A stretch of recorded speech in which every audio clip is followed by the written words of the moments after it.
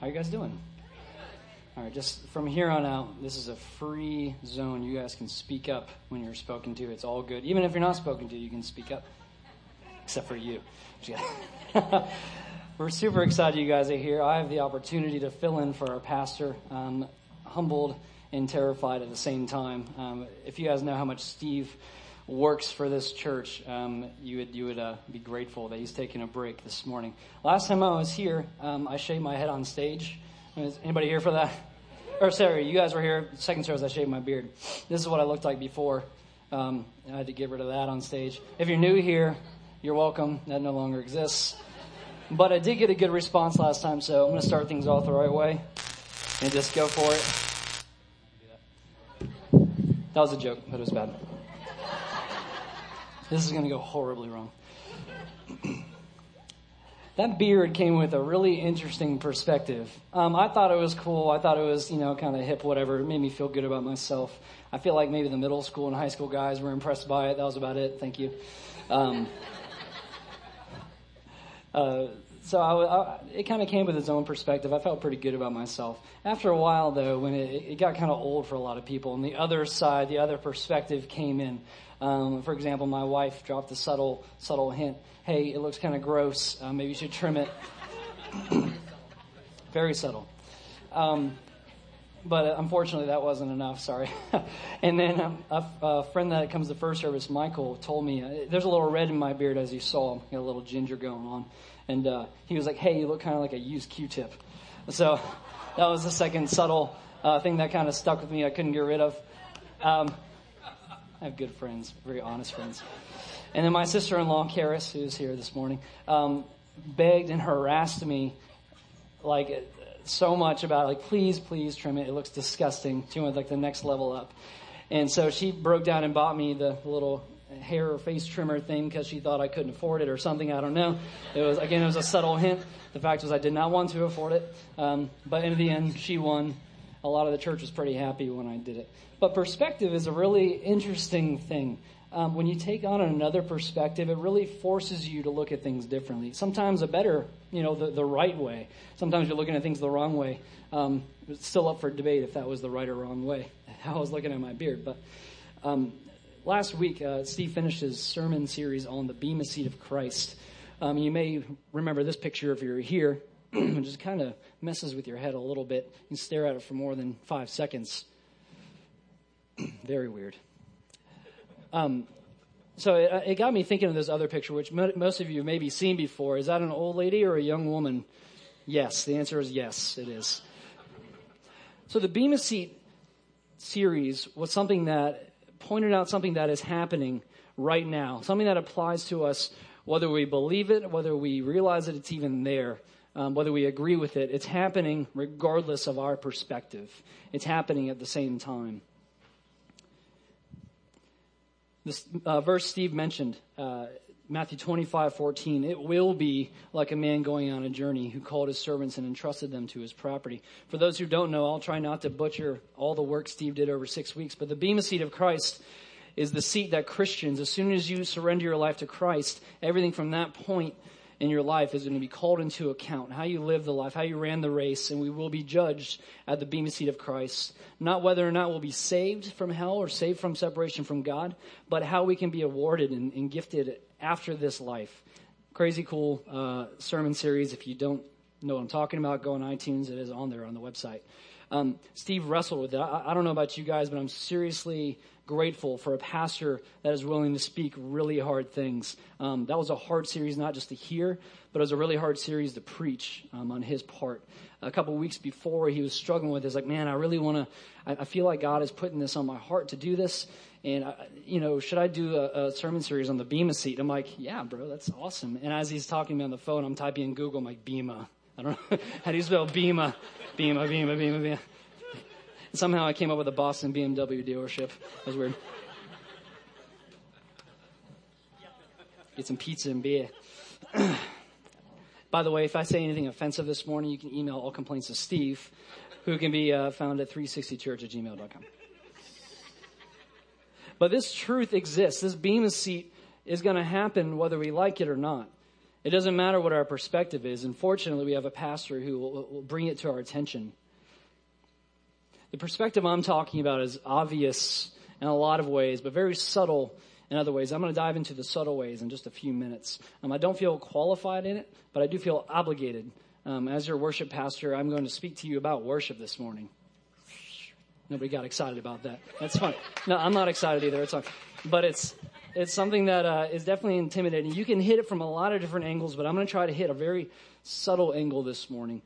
We use cliches all the time, and I commit to you this morning that I'll try not to use cliches. Worship is a lifestyle. Who's heard that one and has that beat into their brains? Worship is more than a song. These are all things we know that we agree with.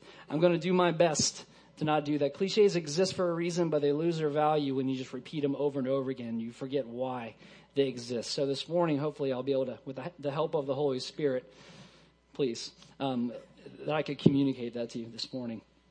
We're not going to sing Heart of Worship.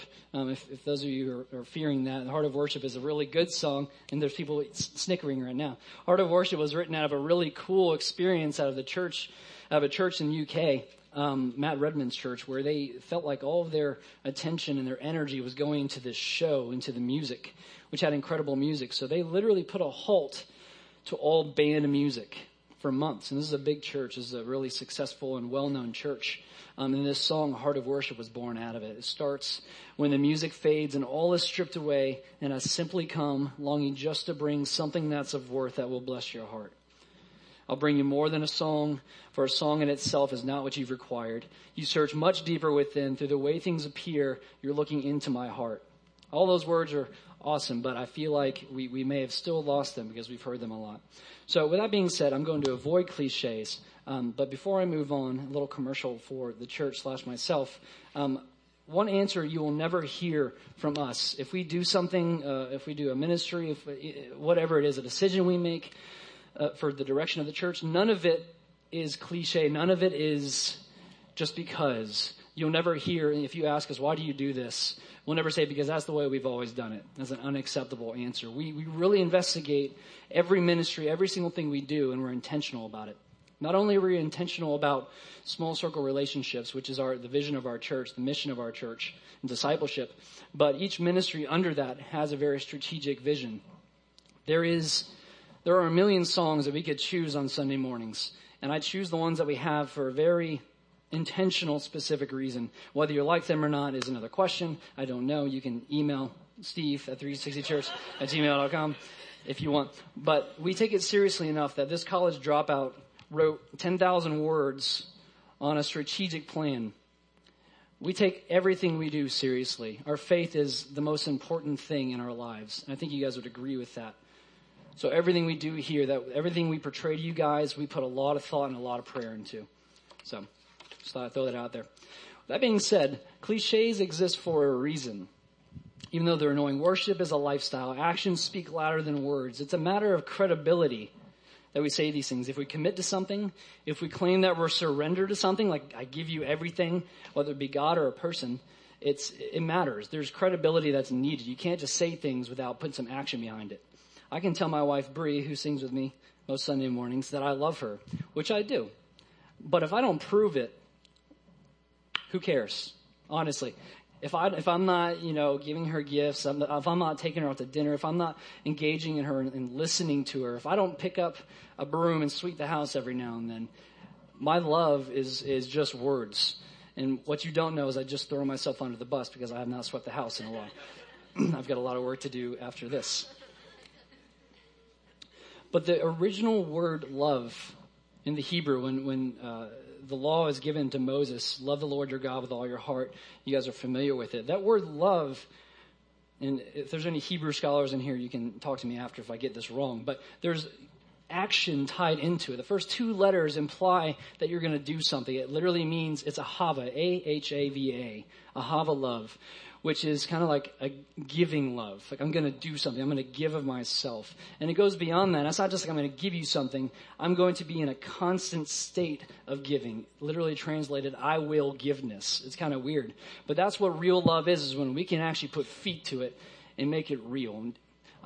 It's a matter of credibility, like I said. If we have no action, there's no reason to believe that our words are more than words, and more than just a feeling. In worship, we admit our dependency on Christ so freely. We admit that we need him, and we give him our lives. We say it so freely. We submit our wills to him. We declare supremacy in worship. And so freely give him everything when we sing. But if it's not followed with actions outside of music, even in this room, it's no good. The Apostle James says it really, really well, kind of straight, dead to the point. The book of James is so cool. It's just like cut and dry, like no misinterpretation. In James 2:26, as the body without the spirit is dead, so faith without deeds is dead. It's not faith without, it's not like it's not as good or it could be better or it's bad. It's dead. It's like it doesn't even exist. If I tell my wife I love her and I don't actually follow through with it, she doesn't love me less, but my love is not proved for her. In the same way with our worship, the same way when God calls us to something, unless we're willing to act on it, our faith is dead without works. And it's not a matter of salvation like we saw in the Bema Seat. That's not what we're talking about. But we need to prove our love for Christ in the things that we do. Dead is a very powerful word, is it not? You're either dead or you're alive. So this morning as we go forward, keep the cliches in mind, but don't be turned off if they pop up. Don't be turned off by their overuse. The Bema Seat series proved that there's a perspective happening right now, whether we know it or not. This morning I want to talk about a perspective that's a little different. It's happening right now, but if we miss the perspective, we'll miss out on something way bigger than what God has for us. If you're looking at the wrong way, you'll miss the picture. One of the best ways I can envision this is about a year ago, my parents bought a German Shepherd puppy who was like this big, and now he's enormous. This is Bear, by the way. Enormous. Sorry, podcast people. You should have been here. I'm just kidding. He's a big dog, obviously. If you're not in the right angle at the right time, that would have never happened. I was so happy I was at the right place at the right time. Bree and I went to Denver for our vacation back in March. We went to the Denver Zoo, which was a very interesting experience, smelling marijuana at a place where kids were walking around. Is marijuana offensive just talking about it? It's not? Okay. Well, 360church@gmail.com. It was an interesting experience, to say the least. But anyway, so Bree and I saw the smallest giraffe the world has ever seen, ever. And it was cool. It was very cool. If you're not at the right place at the right time, you're going to miss the cool picture. You're going to miss what's going on. I think it goes without being said that art is a gift. The music that we play on Sunday mornings, I feel like is art. I hope it comes across that way, that there's heart behind it and there's inspiration behind it. But there's obviously so many different kinds. There's dance, there's painting, there's whatever. One of the ways that art has really spoken to me in the last couple of months over this last year is chalk art. Anybody ever seen a chalk sidewalk? It's okay. You can raise your hands. You don't have to go like this. It's okay, guys. We're all friends here, except for you. I'm just kidding. So every year, Sarasota Chalk Festival happens here in Sarasota. Anybody been to that? Here's another chance. There you go. Cool. Okay. The more you guys talk, the better I'll feel, and this will be less awkward for everyone. I might do some stretching. So this is the Sarasota Chalk Festival. It happens on Burns Court, literally on Burns Court. It's a very cool thing. I was told after first service that it's not being held in Sarasota this year. It's in Venice, correct? Yes. Okay, I don't know where in Venice, but you can go on, huh? Ooh, that sounds nice. Venice on the island. Wow, that's going to be really cool. November 14th to the 17th, I believe, though. I think is the right date. But anyways, it's a super cool thing. Just throw some more pictures up there of that. I mean, the perspective is incredible. I have such an envy for artists that can put that on a piece of paper, much less sidewalk or asphalt. The next one is a couple kids. It's just kind of like the amount of talent that goes into this is incredible. You got one more up there. It gets a little political sometimes, a little edgy. The George Washington, I know it's a hot topic these days. Also a joke. My wife is the one laughing, but it's okay. The one that I think is really cool is the next one. This is my favorite one that I saw at the Sarasota Chalk Festival. But I feel like you're not very impressed by that. So I'm going to explain a little bit what goes into this. This is one of my favorite chalk art masterpieces. Has anyone ever heard of Julian Beever? Yes? Cool. All right. You're getting better at this. You were here first service. That's why you've heard it. Okay. You're sitting through this twice? That's weird, bro. Julian Beaver is like the authority of chalk art. He's pretty incredible. And I found an interview with him that CBS did. Take CBS out of the thing. I don't think we're allowed to say CBS. But he explains kind of what goes into it and what makes it work the way it does. So check this out. We caught up with Julian Beaver a few days ago in New Orleans as he began his latest creation. In the past, I used to get quite insecure, really, on the first day, not knowing that I would have enough time to get it finished. But now I try to be a bit more cool about it. I know I've done so many of these, and they always do get finished. He was commissioned by a business group to come up with a theme that reflects New Orleans city life. First, he draws his design in miniature. It's a very expansive drawing, this one. It's figures and things coming out of a hole, exploding into life, blowing a fanfare outwards to the world. Before chalk touches concrete comes a rope trick that helps his sketch grow in scale. The entire process will take 3.5 days. Beaver says the first day is the hardest.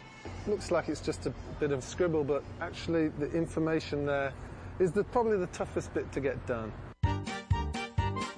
And there's the physical toll, from drawing on the ground and running back and forth to look through the camera hundreds of times just to gain perspective. Feeling pretty tired now. We're none of us getting any younger, are we? No, we're not. To get the full picture, you have to see Beaver's work through a lens. I think because the camera limits what your brain can do. It limits the brain's ability to judge distance. It makes you only use one eye, and therefore you can make the brain believe stuff that otherwise it wouldn't believe. So it's really, your art wouldn't be your art without the camera. No, you need to have a lens or a camera or something to view it. It does look dimensional. Yes. Isn't that amazing? That is just amazing. This made the trip all worthwhile. Oh, you're so kind. And she hasn't seen anything yet. Beaver's bare bones chalk outlines are fleshing out. So we're seeing who? What is this, Louis Armstrong bursting through the sidewalk here? Well, it's Louis Armstrong if I can get a likeness. If I can't, then it's just any musician. And when it all works, it looks like this. His New Orleans drawing, fully realized. An amazing piece of art. But like all of Julian Beaver's pavement drawings, it is destined to be swept away, erased by time. It doesn't worry me at all, the fact that the drawing will disappear after a couple of days in the rain, because the final product is the photograph. And if that photograph goes on the internet, then thousands of people will see it, and it'll be there forever. So it doesn't vanish, really. The drawing on the ground's just a vehicle. Just one more way Julian Beaver keeps things in perspective. Pretty incredible, right? I want that blue hat that lady has. That was really cool. Here's a couple more from Julian Beaver. These aren't even the coolest ones, but here's one that's taken from the wrong perspective. I'll throw it in the right perspective, and this is what you get. The scale is incredible. That totally blows my mind. Let's check out this next guy. Looks kind of like, okay, that's a little strange. Check out what happens when you look at it through the camera. Oh, that's so creepy. Okay, one more. He does a lot of really cool landscapes. This is one that really stuck out. I did in North Carolina. Check out what it looks like. Ooh, pretty incredible. Let's go back to that one, the stretched out one. That's what it looks like when you're looking at it from the wrong angle. Here's what it looks like when you look through the right angle. The correct perspective. Legos. Oh, that one is so cool. I love it. That's one of my favorites. Here's the point. When you're looking from the wrong perspective, you will miss the big picture. Without the right angle, you will not see the art for what's really worth. There's so many ways to approach worship this morning, the subject of worship, but there's only one correct way. And this morning, with God's help, like I said, and the Holy Spirit, I'll try to point us in the right direction. I want to start with the obvious. If you have your Bibles this morning, which I encourage you to bring your Bibles if you have them. If you have it on a phone, that's cool. Just don't end up on Instagram, Facebook, youth group, or Snapchat, or MySpace. Man, there's so many. But open up to the Gospel of Rick Warren. Also not funny. I thought it was going to be funny. Not funny. Some people are like, what kind of church is this? I'm not coming back here. Rick Warren, you guys are probably familiar with The Purpose-Driven Life. It's a lot of his things have actually been made into cliches. It's one of the best-selling books of all time. And from the very outset, The Purpose-Driven Life, the first sentence, the first paragraph, the first page, it's not about you. The purpose of your life is far greater than your own personal fulfillment, your peace of mind, or even your happiness. Ouch. It's far greater than your family, your career, or even your wildest dreams and ambitions. If you want to know why you're placed on this planet, you must begin with God. You were born by his purpose and for his purpose. That's pretty cut and dry. I think that's pretty well said, though. There's no better way to say it in a nutshell. We all know this. It's in a culture full of self-absorption and materialism. It's not about me. It doesn't make any sense. It flies in the face of our American culture, and it flies in the face of our human flesh. We're wired this way. We'd be remiss this morning if we didn't mention Jesus. Jesus, we have an awesome, just powerful look from when he's going through turmoil, and he's going through the most probably anxious moment of his life. He knows he's about to be delivered up, to be murdered, to be crucified. The reason why we're here this morning, the reason why we have life. He's going through this stuff. He knows it's going to be bad because he's God. He's got it all mapped out in his head. He knows exactly what's going to happen. And in a moment of like awesome transparency that should give you comfort that Jesus understands what you're going through, he has this awesome prayer. Luke 22:42. Some of you guys are probably all very familiar with in the garden. Father, if you are willing, please take this cup from me. I wish that we could get emotion out of this. Like I couldn't imagine what was happening here. We're told that he's sweating blood. Like I've never done that before. I've never been that stressed out. I don't know if you guys have, but it's pretty incredible. Father, if you are willing, please take this cup from me. Yet not my will, but yours be done. We know this verse like the back of our hand. Steve always mentions the small words in Scripture. There's a good one for you. God, here's what I want. Here's something. I'm scared. I'm freaked out. Yet, but, however, your will be done, not mine. There's so many ways this affects our lives all the time. Even this morning, before you came to church, or as you're sitting here, burr, burr, burr, smack, snooze. I'm the only one. I'm sure of it. I'm going to go back to sleep. Am I going to park in the front lot or am I going to park in the back 40 where I have to walk 40 days and nights to get to church? I'm going to park in the front lot. There's some nice shady spots under the tree on the side, and I'm not worried about the other people that need a closer parking. Coffee? Yeah, of course I'm going to get coffee. I want coffee. Am I going to sit in the back, the front, the right, the left, or in the shadows back there? We see you guys-ish. Am I going to sing when they actually start singing? Am I going to participate in this? Do I really want to? Am I really going to lift my hands and spin around like an idiot like this guy? You guys wonder why I do that song. I do it because I'm being facetious. Do you guys know what I'm talking about? Yeah, yes. Don't worry, we'll do it later. No thanks, not doing that.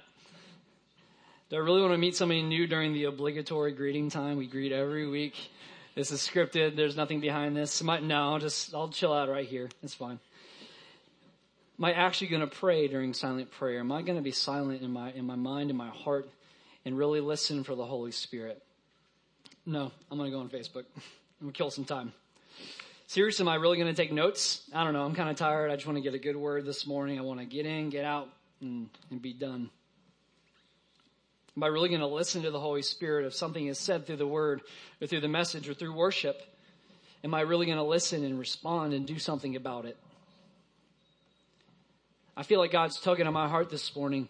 Literally, I feel like there's something bigger to live for than just myself and my own will. I want Jesus to be the supreme ruler of my life. I accept his gift of salvation. Am I really going to walk back and talk to somebody about that this morning? Do I want to do that? Most importantly, what am I going to get for lunch today? Yeah. Don't lie like you're not thinking about it right now. Obviously, that's not the most important. No one has to teach us to make decisions based on our gut. If those questions come up, we're going to immediately go to our gut, our feeling. It got me thinking, what would it look like? I talked about our strategic plan that we have for the church. We have our vision, and we're very, very intentional about everything we do. And I hope you guys are the recipients of that in a good way. I hope that you feel it, that we care about what we're doing. But it got me thinking, what if our strategic vision was to do whatever you guys wanted us to do? It'd be kind of crazy. So it got me thinking. I think it might look something like this.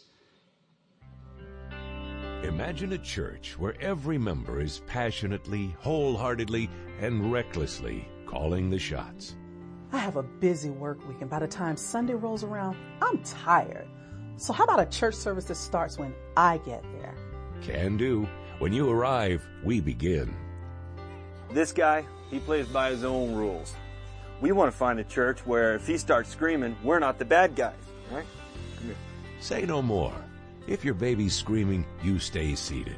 The others around you can leave. You know, financially, Sherry and I don't give a lot to the church, but we'd sure like to know who does. All right, if you join now, you'll know what every person gives in detail.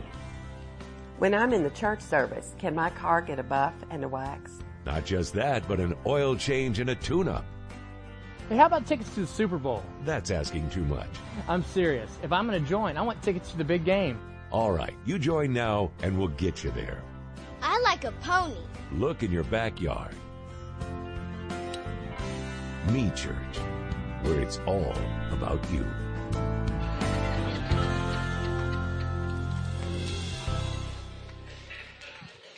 You guys sound like you want that. Jeez, you're so excited about it. It does not exist. Don't Google it later, see when their service times are. The institution doesn't exist, but the attitude is so real. We walk in the doors this morning. What's in it for me is the Starbucks term for it.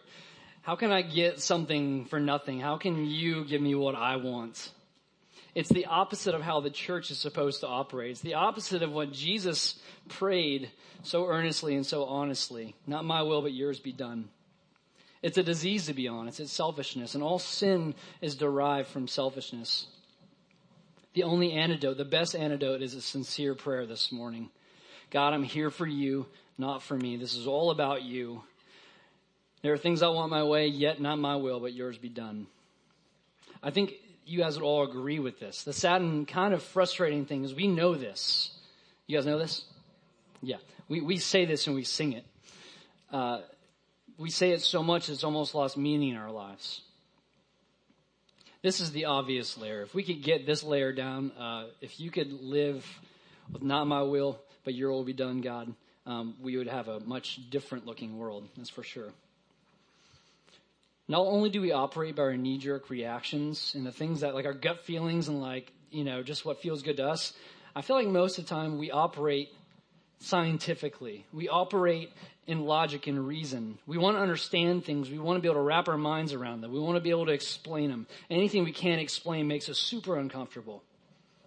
It got me thinking, it's a lot like a third grade science class. When I was I think it was third grade. I don't know. Maybe I was ahead or behind. You tell me. But photosynthesis was like the coolest word I knew as a little kid. I think hypothesis was the second coolest word. Who knows what makes up a hypothesis? No one. If and then, right? If and then, maybe I was the only one. I'm the only one who knows science. It's cool. It's made up of if and then statements. If I do this, then this will happen. You're supposed to test your hypothesis. If I replace water with bleach, my lima bean plant will die. It started very obvious and simple, but it was to teach us a process. We do it every day. If I put gas in my car, I will make it to work. If I brush my teeth, my breath will smell better. If I eat a McDonald's for lunch, then my stomach will feel like garbage later. It was just me, I don't know. It's pretty simple, but this is how we operate. We integrate into our morning worship. We plan this stuff out. If I play this song, then we'll probably get this response. If I tell this joke, we plan jokes. Steve plans all of his jokes. He's not that funny. He actually is one of the funniest people I've ever met. But we plan these things. We plan sermons and illustrations so we can garner a certain response. Even here in church this morning, if I tell a joke, then you will laugh, and that's a maybe. That's what we call a variable. I'm smart. I got all this on lockdown. If I cry during a heartfelt story, then you will probably cry. Maybe. If we approach God with this is my proposal. If we approach God with assumed hypotheses, then we will not see the beautiful artistic masterpiece. If we worship God with preconceived notions and expectations, then we'll have a skewed perspective and we'll potentially totally miss out. If you think about it, it's a means of control. We want to be able to explain things and hold things together and put them in a box and tie a bow on, like, this is why this happened. I understand it. Here's the irony, though. How many people here have read this book? One person. Steve, we have a problem. This book, the Bible, is full of so many stories. The entire thing is written with God blowing people's minds and destroying our science experiments and destroying our intellect. It's so ironic. We try to put God in this box, even here this morning, when this book is full of so many things. He's in the business of destroying logic and disproving our hypotheses and science experience. Maybe some of you have experienced in your own life miracles, crazy stuff that you just can't even put a label on. We want control, but the fact of the matter is that we have none. God is in control and he does what he wants. Amen? We're going to say that a lot this morning, so I want it to sink in. I want you guys to have that on your brain. God doesn't just have control, he is control. He's got a corner in the market. He is the monopoly of control. It's all his. We all agree with this. When we talk about it, it was like, of course, God's in control. Whatever, he's got the whole world in his hands. Cliche. But so often we deny this truth in practice. When we don't live out this truth, like I talked about faith, if I don't prove my love to my wife in acts of service and things I do for her, we're missing out. We've got the wrong perspective.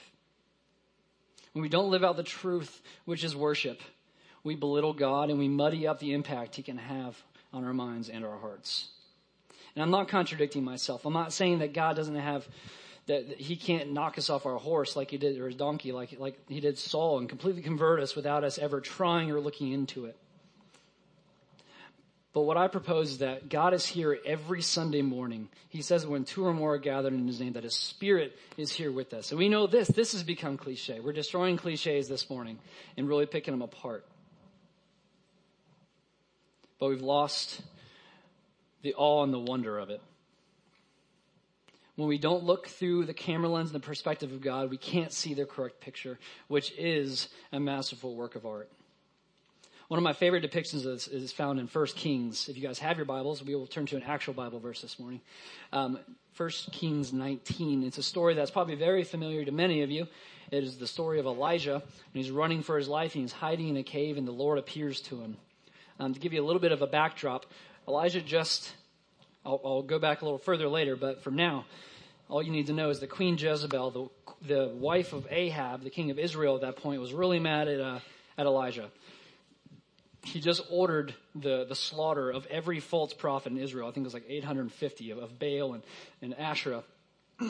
So Jezebel wasn't really stoked about this. She's like, okay, I'm going to kill you since you killed all my prophets. So Elijah's running because somebody just threatened his life. He's the only one on his side, he feels. He runs out like to the desert. He's exhausted and literally says, God, please take my life. I'm tired. Just kill me so I don't have to get killed. Take my life. And miraculously, an angel of the Lord comes and puts a cake of bread. I don't know if it's cake with icing, but it said a cake of bread in Scripture. And gave him water. It's like, hey, you need to keep going. You got more of a journey ahead of you. So he eats it and he drinks and he moves on. He goes another 40 days and 40 nights into the wilderness. I don't know how many of you have traveled 40 days and 40 nights, but I imagine it would be tiring. I travel like 6 hours just to get out of Florida. It's like, it's the worst. Overseas flights are like, come on, man. 40 days and 40 nights. This dude is exhausted and he's still scared for his life. Jezebel has got a wanted poster everywhere. Kill this guy. So this is where we pick up. He's hiding in a cave. He's freaked out. He's obviously tired. And this story that's so familiar, I want to look through a different lens this morning. We pick up 1 Kings 19, verse 9. The word of the Lord came to him. What are you doing here, Elijah? Verse 10, he replied, I've been very zealous for the Lord God Almighty. The Israelites have rejected your covenant. They've torn down your altars and put your prophets to death with the sword. I'm the only one left, and now they're trying to kill me too.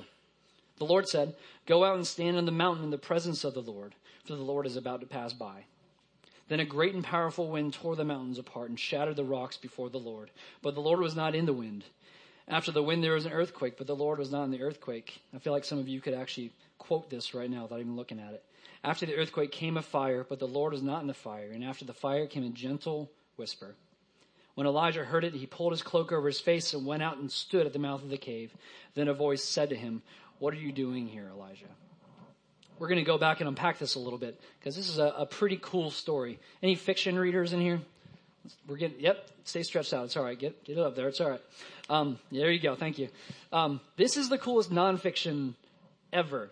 We believe this to be true. I mean, hopefully a lot of us take this stuff literally, that God has the power to do these things. The word of the Lord came to Elijah when he's stressed out and anxious and ready to die. We don't know what it sounded like, but it came to him somehow. What I find really interesting, though, is the word that came to him wasn't the 23rd Psalm, which they had. David had already been through, and it wasn't, God didn't come and say, "Hey, it's cool." That's how I envision God being comforting. It's cool, bro. The Lord is my shepherd, I shall not want. He makes me lie down in green pastures. He leads me beside quiet waters, and he refreshes my soul. That's what you'd want after you just traveled for 40 days and 40 nights and someone's trying to kill you. Elijah was scared and stressed out. He wanted rest from his anxiety, but instead of comfort, God asked him a question. "What are you doing here?" is what he asked him. And Elijah reacts the exact same way I would have. He complains in verse 10, which, granted, he has a good reason to complain. I think that I would understand. I'm going to try to do a voice that Steve often does, so bear with me. Verse 10, "I have been very zealous for the Lord. God Almighty, the Israelites have rejected your covenant, torn down your altars, and put your prophets to death with the sword. I am the only one left, and now they're trying to kill me too." By the way, he does an awesome impression of his kids. Sorry, Ty and Wes, if you listen to this, that's what you sound like when you're complaining. But he's complaining for good reason. I think I would have taken it the extra mile. I've been like, "Really, you have questions for me? You just told me to go 40 days and 40 nights into the wilderness, and you're saying, what are you doing here? How about a hammock? How about some sweet tea? How about some music? How about a massage? Something. This is not what I expected. I'm looking for some comfort here." It's funny how we do feel entitled to things after we experience things. God's response in verse 11 would be equally frustrating. After I rant at God like that, I've been very zealous for you, this is why I'm upset.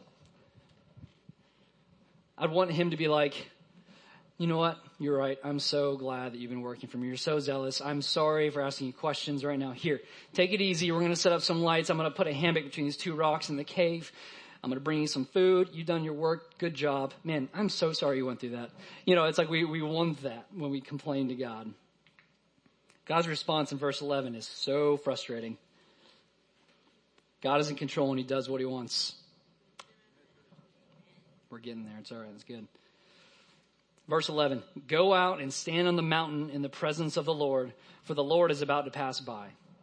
I would be livid. Are you listening to anything I'm saying? I've already gone this far into the desert. I'm complaining to you. Give me something. Now you're telling me to go do something else. None of this makes any sense. Elijah had preconceived notions as to how God should have responded, but it didn't play out that way. God is in control and he does what he wants. Oh, so weak sauce. Come on, guys. This is why we're here this morning. This is such a cool story. I'm going to unpack this a little bit. Verse 11, second half of 11 is where things get crazy. "Then a great and powerful wind tore the mountains apart and shattered the rocks before the Lord." Has anyone ever seen wind destroy mountains? We have hurricanes, but I'm pretty sure, that is ridiculous. Anybody else chew on that for a second? The wind blowing the mountains apart and they're being shattered against each other. But as we know, the Lord was not in the wind. After the wind, there was an earthquake. I've never been part of or in an earthquake. Anybody here been in an earthquake? Part of an earthquake, like you caused it. Sorry. In an earthquake. Yeah, it's pretty terrifying, right? Is it kind of like, wow, the ground is shaking and I have no control. But as we know, the Lord was not in the earthquake. After the earthquake came a fire. Judging by the first two displays of God's glory and crazy power, I'm assuming the fire is probably a sight to be seen as well. And so, as we know, he wasn't in the fire as well. But we can't really breeze over this. Think about the timing of all this. Go out, the presence of the Lord is about to pass by. It's not like he says that and Elijah's like, "Dude, it is windy outside. Those mountains are literally crashing into each other. That is so weird. What's with this earthquake? What are the odds? This wind and this earthquake together. This is crazy. Fire. Okay. Wow. Nature is exploding in front of me. What are the odds? God is laying out a perspective for Elijah. One that he's obviously lost and he's trying to get back to him. God is in control and he does what he wants. I'm getting there. Now here's where American Christians still miss the boat a lot of times. And I put myself in this, so I'm not coming down on you guys. We hear that story and we still pigeonhole. It's like, well, God speaks in the small, still whisper. That's how he's going to speak to me. And it's like, man, we intentionally stop a lot of times in our worship services and we're quiet. We literally invite the Holy Spirit to get rid of the noise that is so prevalent in our lives and so deafening. It's important that every morning or every night, whatever your preference is, that you get alone with God and you be quiet and just get rid of everything else so you can hear him. But the problem is when we narrow it down, like this is how God speaks. This is when he does. This is honestly what I've done. It's like it's always in the still small voice. God is in control and he can do what he wants. Amen. Oh man, you guys are average. All right, we'll get there. I might step on toes. I don't know, but in all due respect to people with Pentecostal backgrounds, God healed, had a miraculous display in this service. So every Thursday, we're going to have a healing service where you can come and heal. We're going to say this is when and how God works. My only answer to that is God does what he wants when he wants. And that's with all due respect, I promise. Does anyone know the story before this that Elijah went through? Elijah on Mount Carmel. Anybody? I'll give you a little more of a backdrop, then we'll move on. But so Elijah is basically one of the only guys representing the one true God. And Israel is plagued with these idols and these other priests that represent these idols like Baal and Asherah. So he's like, hey guys, let's have a little competition. Let's have a little show. Meet me out on Mount Carmel. We're all going to have our own little display. If your God does this miraculous work, if he consumes the offering that you set up, then cool, your God is real. Your gods are real. But if not, I'm going to come up, I'm going to do my thing, and then if my God doesn't, he's the real God. That's the backdrop. So the prophets of Baal, the prophets of Asherah, all these false gods set up this big elaborate worship service, to be honest. And they're dancing around this thing. They're calling out to God. They're literally cutting themselves, like self-mutilation, which I don't recommend here for worship this morning. It's a bad idea. But they're dancing around, they're yelling, and hours and hours and hours pass by to the point where Elijah's like, yo, dude, he's probably sleeping. He's harassing him. He's making fun of him. Till finally it's like, okay, check it out, guys. They've spent like all morning, all afternoon doing this. Here's what's up.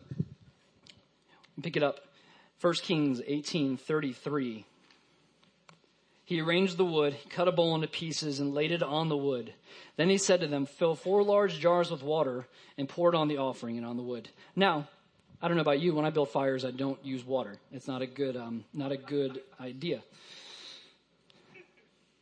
Do it again, he said. They did it again. More water. Good.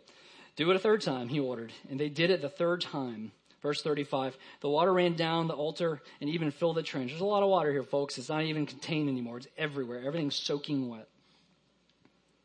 At the time of sacrifice, verse 36, the prophet Elijah stepped forward and prayed, Lord, the God of Abraham, Isaac, and Israel, let it be known today that you are God in Israel and that I am your servant and have done all these things at your command. Answer me, Lord. Answer me so these people will know that you are Lord. You, Lord, are God. You're in control and that you are turning their hearts back again. I love that verse. Verse 38, then the fire of the Lord fell and burned up the sacrifice, the wood, the stones, and the soil, and also licked up the water in the trench. Yeah, it is crazy. Thank you. Are you talking about me or the story? Sorry. When all the people saw this, they fell prostrate and said, the Lord is God. The Lord is God. I would do the same thing. What would you do if you saw that? That would be absolutely incredible. You guys ready for this? God is in control and he does what he wants. Thank you. There we go. Again, the coolest nonfiction you will ever read. It's the opposite, though, of how God appeared to him on Mount Horeb, which, by the way, and Mount Horeb ring a bell to anybody? It's where the Lord appeared to Moses as a burning bush. Anybody ever? I would have never thought of that. It's a pretty creative God. It sounds weird, but it's it's cool. How many times in Scripture does God have to prove himself to change our perspective? Here's just a couple for you. Some of the big ones. Noah and the ark, big old boat, lots of animals. And there's a lot of debate these days of whether it's literal or not, whether it's poetic or whether it just represents something or metaphorical. The bottom line is, if God wanted to do it, why not? If you don't believe that it's possible, or you don't believe that he did, maybe your God is too small. I don't know. How about Abram and Sarah having a baby? Are there any women in their 80s or 90s this morning that are expecting a baby? One lady first service was like, no, praise the Lord.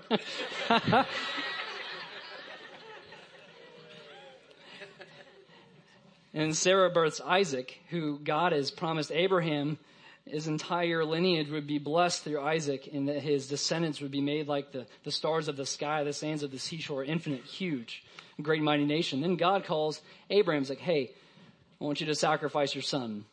It's like, all right, that's pretty crazy, and it's kind of contradictory to what you told me, but it's okay.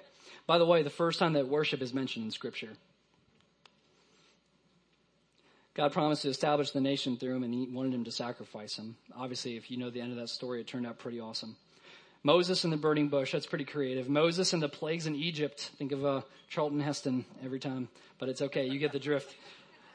Moses splitting the Red Sea and leading 3 million people across dry land. I mean, I think Sarasota County is a little less than 1 million. It's something like 800,000 between Sarasota, Venice, Northport, everything Sarasota County. Imagine 3 times the size of Sarasota being led across. Yeah, that's nuts. Leading to safety on the other side. How about Joshua leading the people around Jericho, knocking down walls with trumpets and pots and pans? I'm a trumpet player. I'm not like a super confident trumpet player, but I'm definitely not that confident. I'm not my strategic. If I was in charge, I probably wouldn't do that. He did it because God told him to, and it worked tremendously. It displayed the power of God. David slaying Goliath, a little shepherd boy. Done. The entire army of Israel was like freaked out by the Philistines, and this guy just comes up and does it. Shadrach, Meshach, and Abednego. Rakshak and Benny. Thank you, VeggieTales. Easier way to remember it. Don't pretend like you don't know what I was talking about. When they refused to worship Nebuchadnezzar, and he threw them in the fiery furnace, and he delivered them from that. Daniel in the lion's den. Hebrews 11:32. What more shall I say? I don't have time to tell you about Gideon, Barak, Samson, Jephthah, about David and Samuel and the prophets, who through faith conquered kingdoms, administered justice, and gained what was promised, who shut the mouths of lions, quenched the fury of the flames, and escaped the edge of the sword, whose weakness was turned to strength, who became powerful in battle and routed foreign armies. How about Jesus? Let's talk about Jesus for a second. Born of a virgin. I don't think I need to go into that, but it's impossible. It can't be done. He lived a perfectly sinless life. He performed these miracles that were always unexplainable. People that were dead being raised to life and giving people sight that had never seen before. Deaf people never hearing could hear. He himself dying and raising from the dead and ascending into heaven. Our God is bigger than our box. God is in control, and he does what he wants. Yet even still, we pigeonhole God. You might be saying to yourself, that's all good and well. You know, that's like Moses and David and Jesus, for crying out loud. I'm just here trying to get my church on, get my songs on, get my message on, and then get my lunch on. Those are all verbs, by the way. I'll bring it down home for you this morning. I believe that God is speaking. I think a lot of times we miss because we're looking from the wrong perspective, that our box is too small. The fact that we have a box in the first place, that we say that God is in control, but in practice, we don't actually portray it. A couple months ago, close to a year ago, went through a really weird, dry season. I've been married to my beautiful wife for about 3.5 years now. Yay! And we were just at odds about something. It was dumb. It was all selfish now that I look at it in hindsight. But it was just weird. I was like, all right, God, I'm not really getting things my way. She's not hearing me. I'm not hearing her. I'm just going to kind of stop trying for a little bit. Not like I'm giving up, like I'm taking my ring off and I'm done. But just like, I'm just going to stop trying so hard because it's not working out. This is too hard. So I come into worship a couple months ago. close to a year ago now. Every Sunday morning, before you guys get here, before the sun even comes up, the worship team is in here praying over these chairs and praying where you're sitting right now that God would move and that the Holy Spirit would speak to you on a real level. And we usually have music playing. We usually have, stuff to kind of get our minds straight. Like, okay, I've got this going on, but God, we're here for this. So I walk in. I'm like, okay, this is stressful. I'm going to leave that at the door. And I want to be in a good mood for the church. So I'm going to try to put that aside for now. So there's this song called Beautiful Exchange playing. As I'm praying for you guys, as I'm praying for the church and for the worship and the message and everything that's going to happen in the service, this song is all about the gospel. When only love can make a way, you gave your life in a beautiful exchange. When only love could break these chains, you gave your life in a beautiful exchange. The whole song is just the gospel. And the refrain, the bridge, is holy are you, God. Holy is your name. With everything I've got, my heart will sing how I love you. You might hear music. I feel like Steve. This song builds. It's literally 10 minutes long. The bridge is like 7 minutes of it. And it just builds and builds and builds and builds and builds. And as I'm going, I just feel like I'm praying, God, like work through the service. Be real to these people this morning. Show your glory to us. And the only voice I hear is put your hands in the air. And I'm like, no, that's weird. I'm the only one here, and that's weird. Heaven forbid the worship leader worships this morning. So finally, I fight it. I just feel this urge, like, put your hands in the air. You're singing, holy are you, God. Put your hands in the air. So I finally do. And as this bridge keeps building and going and getting bigger, my arms start shaking after like 3 minutes. I'm out of shape. But my arms are hurting, like across my chest is starting to burn. After 3 or 4 minutes, I'm like, okay, God, I'm going to put my hands on now. I got it. I did what you wanted me to do. It's like, no, keep them up. No matter what, keep them up. As I'm going, minute 6 hits. I'm like, that's it. I'm putting my hands down. I've been singing this. I did what you wanted me to do. And before I put my hands on, I look up and I see my wedding ring.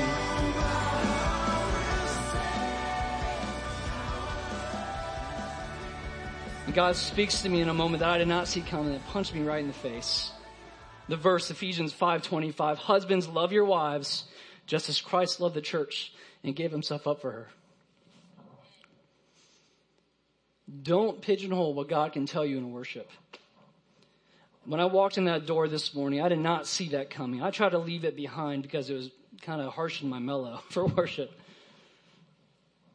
But God wants to speak to us, everyone, where we're at right now. Our problem is that we miss it so often. If I wouldn't have listened to God in that moment, I would have never seen that. Husbands, love your wives as Christ loved the church and gave himself, that ahava love, the unconditional, here you go, and giving of myself love. God is in control, and he does what he wants. He speaks when he wants. He's in the business of defying experiments and logic. As you worship this morning, change your perspective. Are you looking at God from the right angle? Are you limiting the way that he can speak to you? We know it's not about us. We all agree with it. But do we practice the truth that it's not about our preconceived notions? God wants to speak and move, but our perspectives have to be changed, and our hearts must be open. This is when the beauty of the infinite artist is displayed. This is when the Spirit manifests among his people, by the way, which reminds me of Acts, the beginning of the church. It's a story that's still familiar to a lot of you. It's actually a story that it's the subject of really hot debate for a lot of people. In Acts chapter 1, we get a little bit of a backdrop. Acts 1:14 says, they all joined together constantly in prayer, along with the women and Mary, the mother of Jesus, and with his brothers. They had just seen Jesus be brutally murdered. He raised from the dead. They've seen him for weeks at this point, and they see him ascend into heaven. They know that God is in control, can do whatever he wants. They see it and they know it. It's fresh. When Jesus, before he goes into heaven, he says, I have to go because then the Spirit will come. The Holy Spirit will come. The Helper will come and do the things that I can't do. So we pick up in Acts, this fresh thing that's just happened. They have no idea what this even means, the Helper. All I know, the only thing that's important is they were praying together fervently, constantly, all of them together. God, we don't know what this means. We're just doing what we're told. Holy Spirit, the helper, we pray you be here with us. Acts chapter 2. When the day of Pentecost came, they were all together in one place. Suddenly a sound like the blowing of a violent wind came from heaven and filled the whole house where they were sitting. I wonder if it's the same wind that was shattering mountains, by the way.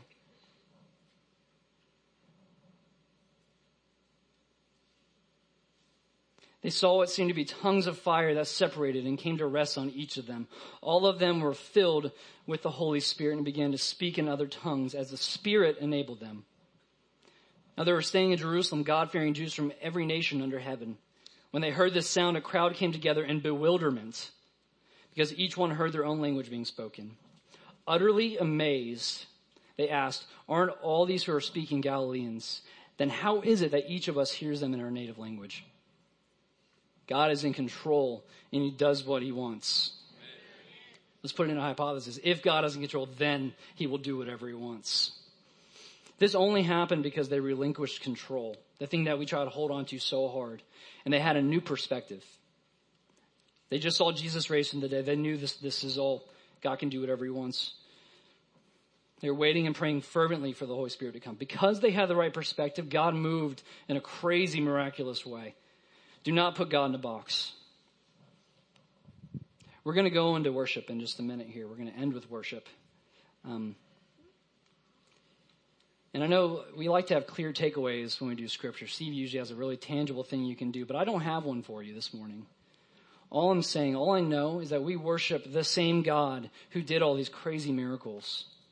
We worship the God who split the Red Sea and led 3 million people across dry land. We worship the God who gives us breath. We worship the God that raised Jesus from the dead and made him sit at the right hand. Think about actually, you can't. Try to think about what's possible. Read through this. How are you pigeonholing God this morning?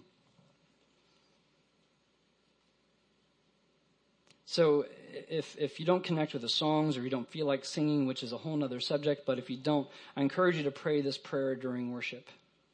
God, you are in control, and I'm not. Please reveal yourself however you want by the power of your Holy Spirit, and give me the courage to do what you want me to do. I come from a pretty conservative worship background. I literally have heard from church members growing up that the gifts are dead, like the Holy Spirit doesn't manifest itself in certain ways. And again, how can you say what God can or can't do or won't do? So what's happening right now, some of you might be worried. I'm not advocating lunacy. I'm not asking to seek spiritual gifts, to speak, to look for these scintillating, crazy things that God can do. The only thing I'm advocating is the loss of control, which doesn't even exist in the first place.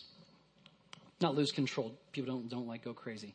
You know what I mean, though? Going into worship, Holy Spirit, speak however you want. Whatever happens is you. I give you control. I'm advocating for your hearts and your minds to be open, free and willing to be used by the Holy Spirit, however he wants.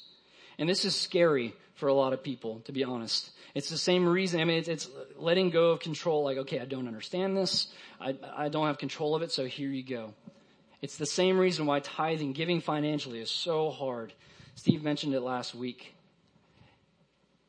God, this is my money I earned, and this is a little more than what I feel like I'm able to give.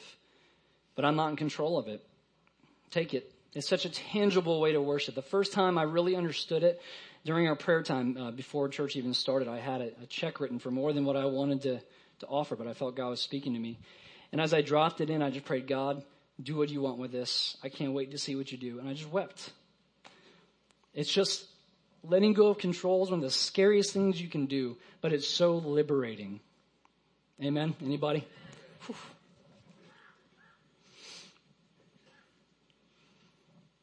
Giving to God is hard because it requires letting go of control and just waiting to see what he does whenever he wants. In a world of 401ks and retirement plans and investments and savings accounts and all the anxiety, by the way, that comes with it. Letting go is so hard. Let go of your preconceived notions as to what God is going to do or how he's going to do it. how he's going to move. Expect the unexpected. Look through God's perspective, which is the only correct perspective. The one you can't control the outcome. It's scary, but it's so liberating. We worship the same God who split the Red Sea and worked all these miracles. And there's so many miracles that are happening in a lot of our lives today. There's so many stories that have been coming out. We're going to go back into worship, and I don't have a takeaway for you. But I want you to approach it with a different angle this morning. I'm going to invite the band to come back up. It is scary. I'll give you that. It's freaky thinking like, okay, I don't know what's going to happen. I don't know. I'm letting go of control. I'm letting go of all this stuff that I think I know how this goes. I know we show up and we sing. I know we show up and have a message and we're supposed to do all this. This is what it looks like. I'll challenge you this morning to be open and ask that the Holy Spirit would speak in a new way this morning that's real. The way that he spoke to me about my marriage that I didn't even see coming, but only spoke that way because I was obedient and listened to him. All I'm asking is for you to be open this morning. Don't be distracted. I say it so many times during worship. Don't be distracted by those around you. Don't be distracted by the guy in front of you who's lifting his hands because he's responding in worship. Don't be distracted by someone crying next to you. I talk to people every week that are like, man, I really felt like God was moving me emotionally, but I held in my tears because I was worried about what people were thinking. Let them out.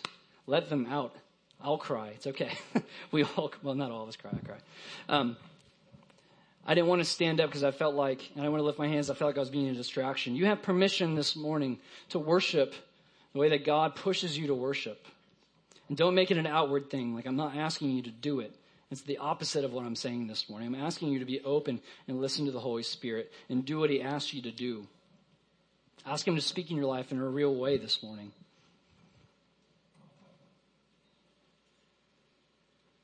God, we give you this time. We give you our worship. We give you our songs. We pray, God, that this cliche of worshiping more than songs would be destroyed, that we break it down this morning. God, that when we hear you speak, that we would go. And God, if that we can't hear you speak, that we would look for you. God, that we wouldn't be narrowed down to the preconceived notions that you only speak in certain ways. God, we pray that you would be real this morning, that you would move, and you would speak, and that we would not miss it. We give you our hearts right now. I pray that we wouldn't be distracted.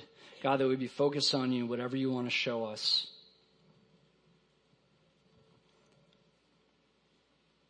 We have no expectations. We have no preconceived notions. We're literally here just to hear from you and pray that you would speak through the power of your Holy Spirit. God, and that after we hear you speak, that we'd be obedient to do what you ask us to do. We pray these things in your name. Amen. You guys just remain in a mode of prayer. Don't be distracted by anybody around you. Holy Spirit, we invite you to speak to us. This music is just a soundtrack. This is not the end-all be-all. Heaven forbid that we make this about music. We bring you our hearts this morning and invite you to speak however you want.